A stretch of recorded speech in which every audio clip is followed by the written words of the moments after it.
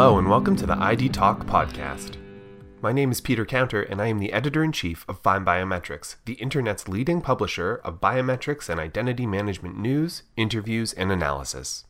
At Find Biometrics, we trace the evolution of our dynamic industry as it happens, and with the catalyzing pressures of the COVID-19 pandemic spotlighting the need for biometrics, now is the perfect time to reflect on the past, present, and future of identity.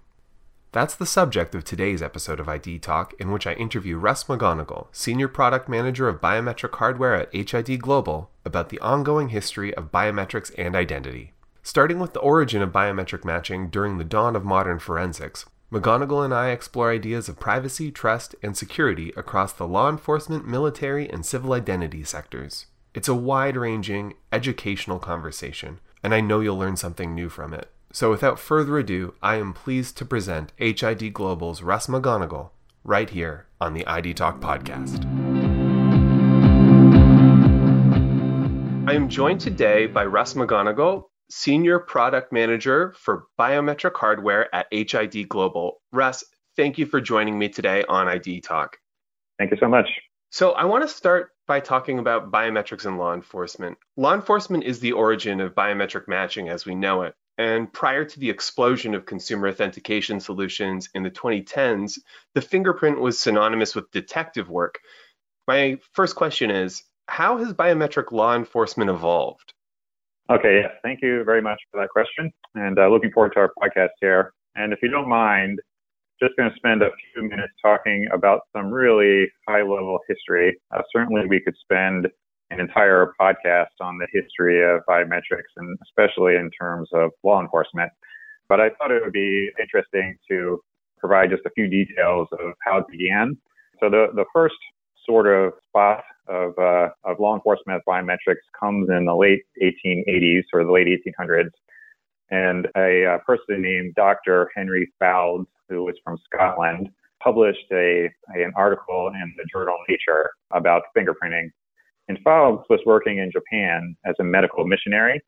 And for example, he introduced Joseph Lister's antiseptic methods to Japanese surgeons. So it gives you a sense of the time period. In the late 1870s, he went along with a friend named Edward Morse to an archaeological dig. And he noticed that on some of the clay fragments they were digging up that there was fingerprints embossed in the clay. So that made him curious about fingerprints. And then an interesting thing happened at the hospital he was working at in Japan, where somebody broke into the hospital, and one of the people that worked there was accused, and he thought the man was innocent. And so he ended up proving it by comparing the prints that were found at the crime scene to the person's prints who had been accused. So that was not the first crime solved, but sort of the first innocent person that was able to prove his innocence. And so Fowles became really interested in fingerprints, and he sent some ideas to Charles Darwin. And Charles Darwin was pretty old at the time. He was 71 at that time, and he actually only lived a few more years. So Darwin passed along to a person named Francis Galton, who was a relative of his. And Galton was interested in it, and then a few years later, he ended up spending 10 years studying it, and he published a book called Fingerprints in 1892. And that book is still available on Amazon. You can download it for your Kindle. I've done that. It's actually a very interesting book, so I encourage people to do that. But that was sort of the first time where somebody really poured a lot of scientific inquiry into fingerprints. And there was another person in the story. I won't give too many details, but just one more. So there was a person named William Herschel, who was a British officer, and he was working in India in the 1850s and later. And he was able to use fingerprints for contracts. A lot of the people in India at the time were illiterate. So he was able to help make things more legal by allowing people to use fingerprints on contracts. So there's a little bit of controversy on who gets credit for the invention of modern fingerprinting between those two and maybe a few others. But the first person, Fowles, published the thing in the journal. So that always wins in science. So just one last note before we move on a little bit. There's the first crime to ever be solved by fingerprints was in 1892. This one was in Argentina, and it was based on a woman named Francesca Rojas. And she had accused her neighbor of murdering her two children. And so the police chief at the time, a man named Juan Vucic, as he was investigating, he noticed that there was a brown stain at the crime scene that had a fingerprint in it. And then he was able to match that fingerprint to Rojas. Turns out that she murdered her own children so that she could marry a man who was interested in her but didn't want to be a father. That's a pretty gruesome story. but interesting. So that was the first crime. But then in terms of the progression into the modern fingerprinting, it was really J. Edgar Hoover, the first director of the FBI, who made it a proper part of law enforcement. So just a little bit of background on Hoover, because it's interesting in leading how the science works. So Hoover was born in 1895, and he grew up in Washington, D.C., and he spent his whole life in Washington, D.C. So his first job when he was 18 was working as a messenger at the Library of Congress near where he lived in Washington, D.C. It was just a half a mile from his house. And the Library of Congress at that point was just updating their filing system to the card catalog system, like the Dewey system. And they were producing 700,000 cards per year to send to libraries around the U.S.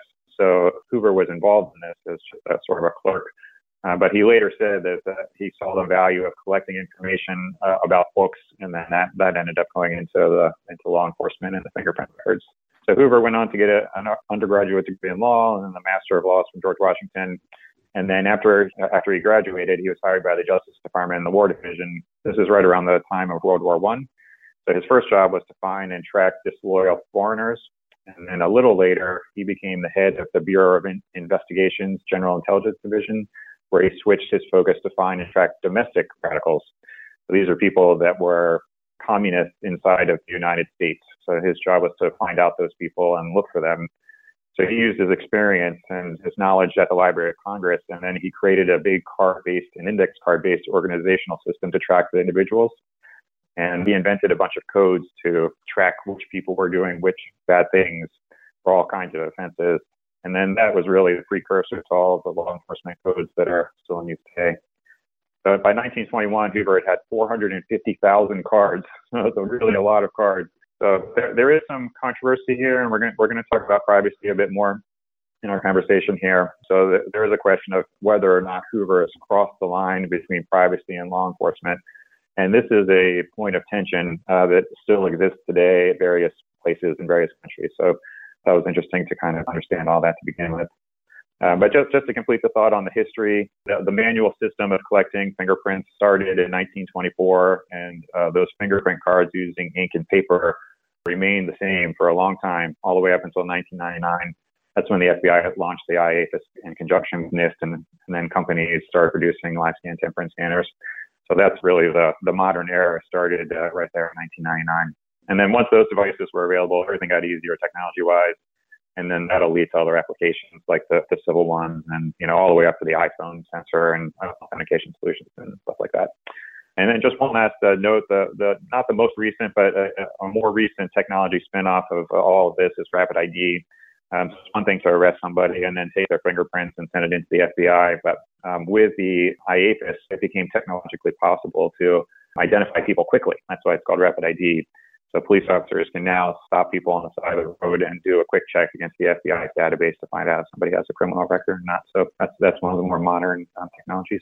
Well, thank you for that. It's always incredible to think about how deep the history goes for biometrics, specifically fingerprints in law enforcement, and sure, how much the fundamentals are still there. Like you mentioned, yep, one of the other things that's very much the same is some of the controversy and ethical questions. Privacy and biometric data go hand in hand. And that's particularly true in law enforcement, where there are important considerations to take into account when deploying biometric technology, especially facial recognition. What do you see as the key privacy considerations for biometrics, and how should they affect the way that biometrics are deployed by the police? Yeah, sure. Yeah, this is definitely a key topic, and comes up quite a bit at the biometric conferences on the right ethical line between security and privacy. And a clear example of this in the U.S. at least, and I'm sure a lot of other countries, is that our government agencies have really explicit laws on spying on U.S. citizens, and if a U.S. citizen is talking to somebody on the phone from another country, and they still have to get explicit permission from judges, and even then it's supposed to only be in extreme cases. So there's a lot of focus on privacy. In the U.S., the Privacy Act of 1974 was passed. This isn't directly related to biometrics. It's more about just collecting information on people. Kind of goes back to Hoover's cards, where he was collecting information on everybody.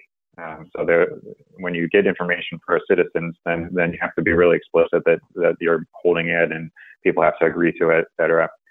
J. Edgar Hoover was really famous for crossing the line many times, and we can imagine that his view was that protecting the overall society for criminals was more important than protecting the privacy of a single individual. So I think that's kind of the key line there: is that the privacy of a single individual is it more or less valuable than protecting somebody that's committing crimes? And different countries handle this differently. In the U.S., if you're arrested and then you're found to be innocent later, then by law your records have to be deleted. So there's a bunch of laws that maybe part of that is because of Hoover and the overreach of the government. But different governments around the world have different levels of laws. Again, we talk about this quite a bit at conferences. So we try to stay neutral in terms of the technology, but it's important that we help different countries to be educated so that they can help their governments to make the right decisions for that. And I just want to mention a few things. I think it's pretty well known that San Francisco outlawed face recognition with the idea that it goes too far in terms of privacy. And we'll see if this trend continues to other cities or states.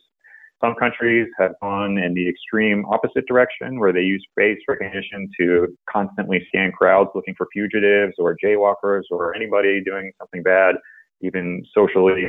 So it's up to each country to choose the laws that are appropriate for them. But it's just difficult. And in the U.S. and in Europe, there's entry-exit programs going on to know that foreign visitors that are entering the country or Europe have left the country.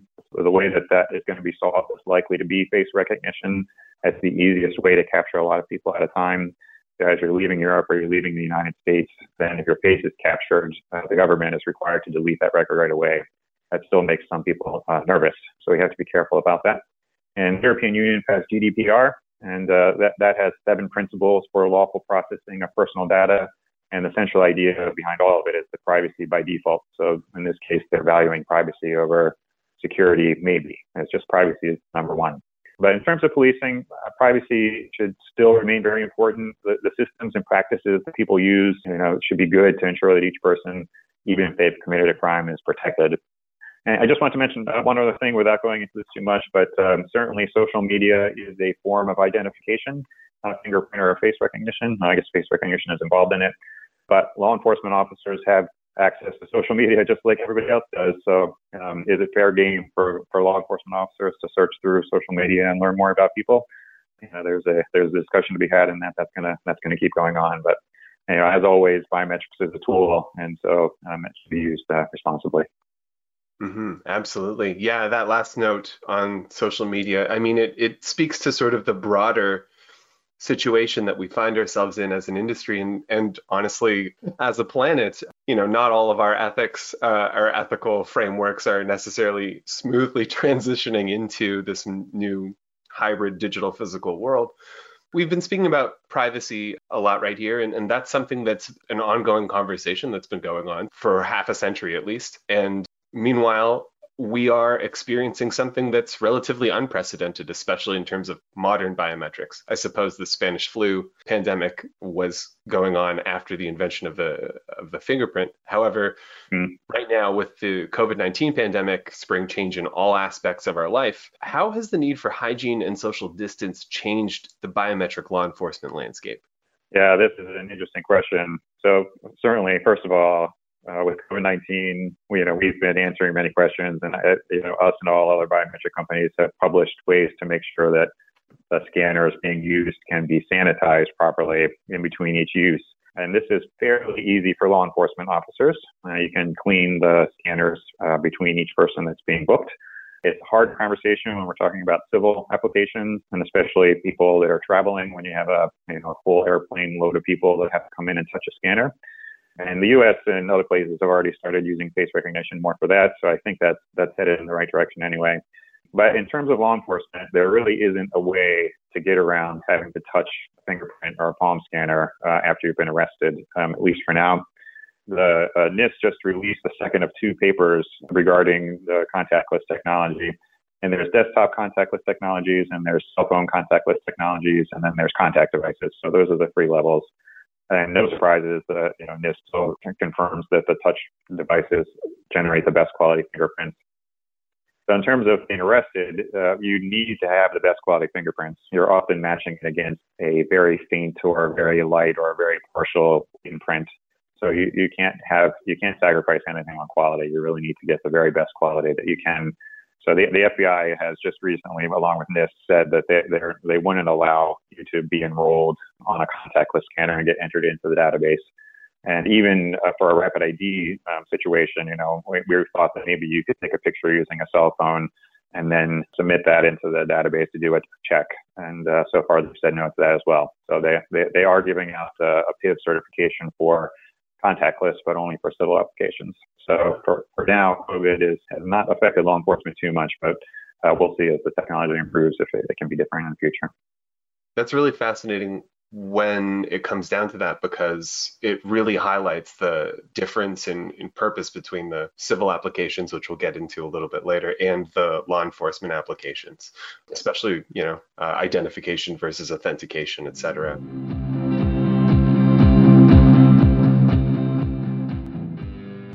With HID's biometric identity solutions, military and law enforcement officials have the ability to enroll and identify individuals wherever they are.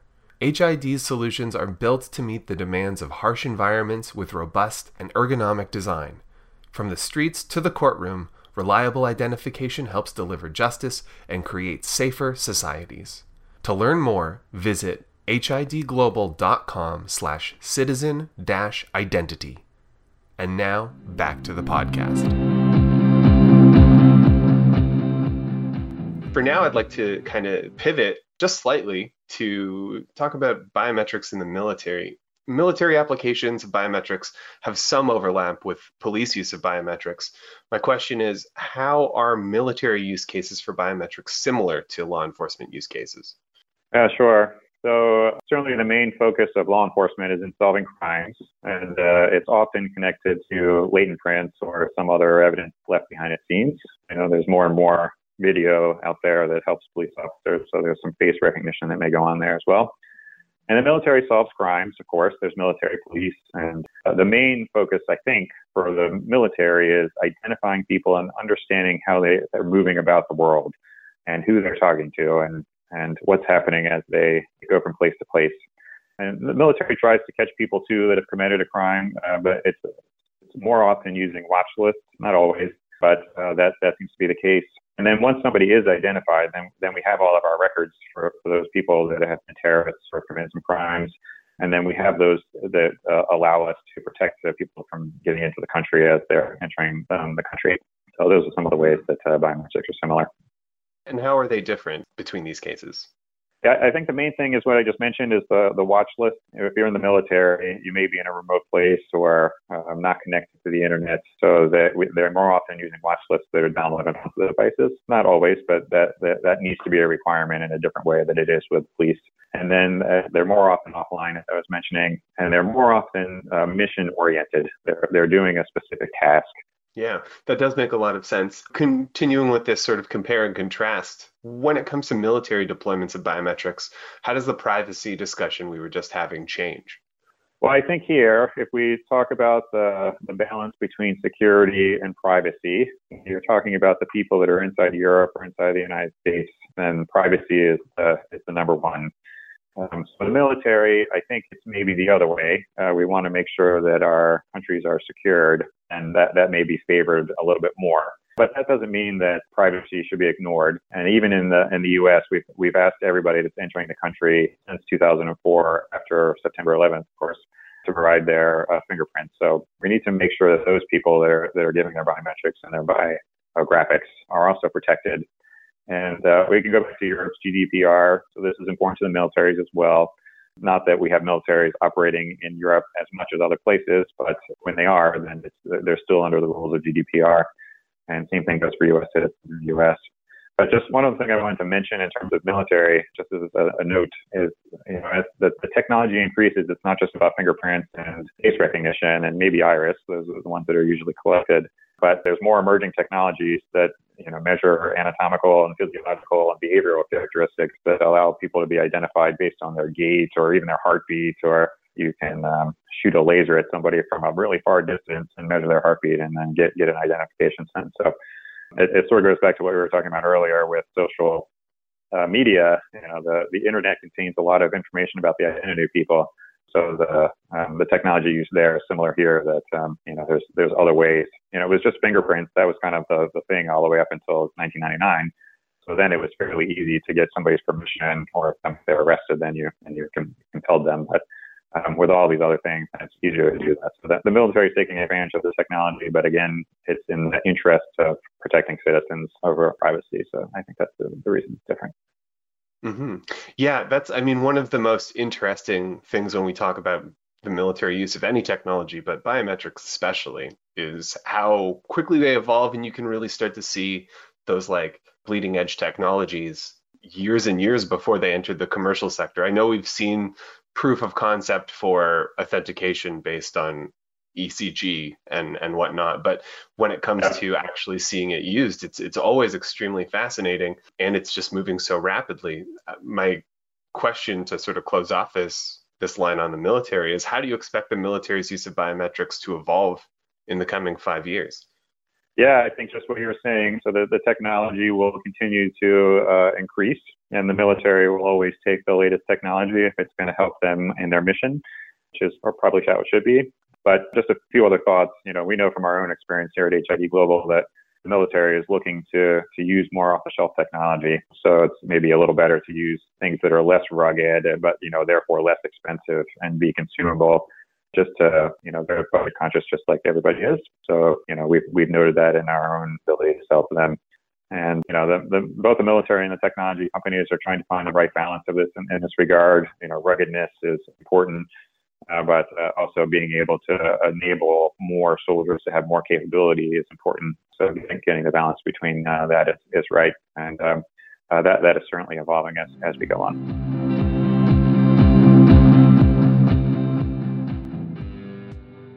HID's high-quality biometric identity solutions improve enrollment and identification capabilities along every citizen's identity journey, delivering more efficient, convenient, and secure processes. To learn more, visit hidglobal.com/citizen-identity. And now, back to the podcast. I'd like to kind of bring these two much more historical spaces of biometric innovation and pivot it into much more of an everyday life scenario.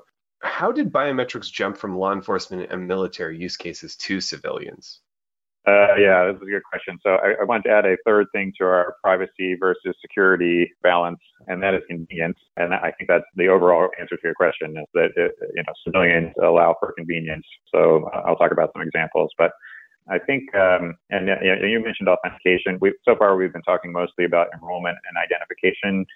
These are more government-focused ways of doing things, but then there's verification and authentication as well. And certainly the most big advance of this was with authentication with the iPhone, and then other phones, of course, first using the fingerprint sensor and then the face recognition. But before all that happened, I think the first big use case for civilians was the employee background check. So you can see if the person that you're hiring for a government job, first of all, so if you're going to be inducted into the military or you're going to work for the federal government, for a long time, it's been a requirement that you give a biometric to do a background check. And that's expanded more, like at the state level, if you're going to become a teacher, if they're going to become a nuclear plant worker, if they're working in finance, handling large amounts of money. All those employers have a vested interest in making sure that the person doesn't have a criminal history. So once the IAFIS came online and you could do a very fast check of somebody's fingerprints and other biometrics against the FBI's database, then it became technologically and economically feasible to do the background checks. So I think the first big thing was the employee background check. And then not too long after that, the concept was taken a step further with the TSA PreCheck and the global entry and then other travel programs around the world.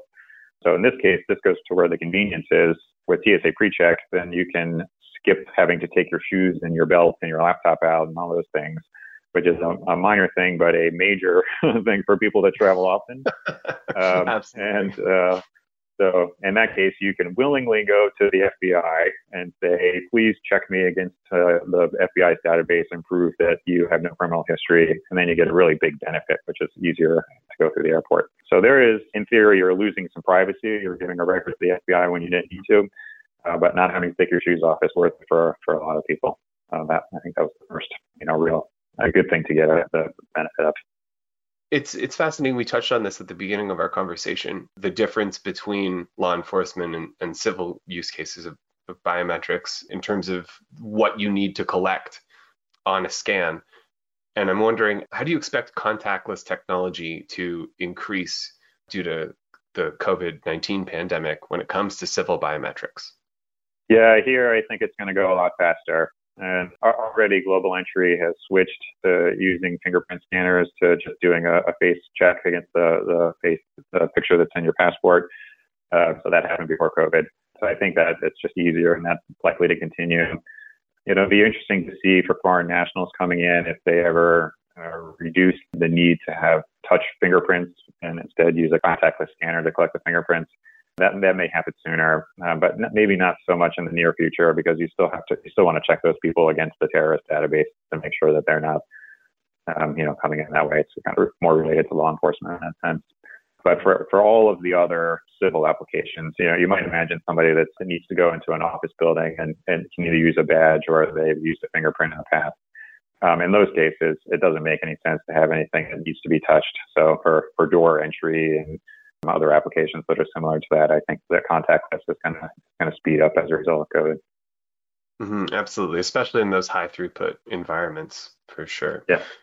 For citizens in the public trust, I just want to kind of move back to you'd mentioned the biometric background checks. Adding biometrics into the background check scenario really does speed everything up. It does add a higher level of convenience and a higher level of trust just to make sure that you've got the right person and it's just more accurate. How will biometrics play a role in the new economy of remote and contract workers? Yeah, I think in terms of authentication, it will certainly help. So if you have a remote worker that's logging onto systems using a biometric, you know that person is who they are and that they are working. I do wonder if more employers will collect data for the behavioral biometrics on their typing speed. The technology is there. We here at Identity Global have a solution that authenticates you continuously by measuring your typing speed. So it's possible that could be also used to measure productivity. Our solution doesn't do that now. I'm not sure if anybody does. Technologically, it's possible, but maybe that's going too far into the privacy discussion. So, other than that, I'm not quite. It's not a clear picture yet on how biometrics is going to play a heavy role in the remote and the contract workers. But just anyway, a few thoughts there. That is a fascinating idea, though, of adding a continuous authentication layer onto remote sessions like that. I kind of want to bring everything back together and look ahead of the current pandemic situation. What will the future bring post-COVID for each of the market sectors that we've talked about today? Yeah, sure. I'll sort of be repeating a little bit, but just to maybe summarize and wrap it up a bit. So for law enforcement, we certainly don't anticipate a move away from touch-based fingerprinting in the near future, let's say the next 5 years. One thought we have, back to my comment on the cell phone and rapid ID, we're hoping that maybe we and other companies can convince the FBI that we can submit those records from a cell phone camera as a latent print and then do a check against the national systems. And maybe that'll happen somewhere else besides the U.S. First. The FBI is very proud, and for good reasons, on the amount of quality that they have in their system. And they have very, very high match rates based on the quality standards that they enforce through NIST and the Appendix F and the PIP ratings. So we'll see how that evolves over time. But yeah, for now, the law enforcement is likely to stay with the touch base. And then in terms of the military, there will be more off-the-shelf devices. And I think that there already is quite a few ways to identify people that don't require touching them or having to touch some device. So again, this goes to our privacy discussion of, should we be identifying people that are just in the wild? And there's some people around the world or countries around the world that use the Google Glass, for example, to continuously scan crowds and soccer stadiums and things and looking to find people that are wanted for arrest. So, we can imagine the military would use the same kind of technology to find people that are also on the bad person list. But for now, I think that with COVID, there will be more of a desire to try to do things that don't require touching. And then for the civil, this I think it's easier to do more on the touch list. But back to the social media, we know that Google and Facebook and Google Maps says you can look up your history of all the places that you've driven, and we've all given our permission to that as we click through the user agreements. But for a long time, most people were blindly clicking through that, and it was hard to turn that off. So I think now the public is becoming more aware of what's available in terms of information on them. So I think for the civil spaces, it may actually reverse a little bit so that people become more aware of their privacy. And certainly in Europe, they put a big focus on it with GDPR. So yeah, we'll see how the balance goes between the convenience and privacy and security. And different places are doing it differently. And yeah, so it's definitely going to evolve over time. So yeah, those are my thoughts. Mm-hmm. Yeah, absolutely. Well, as we've mentioned multiple times in this conversation, each one of these areas could have had its own full podcast discussion, or, there are entire conferences about some of these. So if any listeners are interested in getting in touch with you, how would you suggest they do that? Yeah, my email is russ.megonigal@hidglobal.com. I'll spell it. It's russ.megonigal@hidglobal.com. Fantastic. Well, Russ, thank you so much for joining me on the podcast. I had a great time. Yeah, and I hope you'll join us again sometime. Yeah, thanks so much. I had a good time as well. Really appreciate it.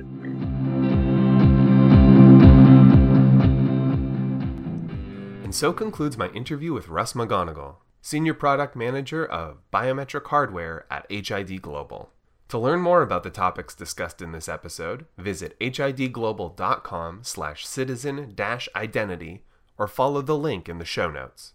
And to stay up to date on all the most important developments in biometrics and identity management, stay posted to findbiometrics.com. I would like to thank Russ again for joining me on today's episode, and thank you to Logomrad for the use of our podcast theme music. I have been your host, Peter Counter. Thank you for listening to the ID Talk podcast.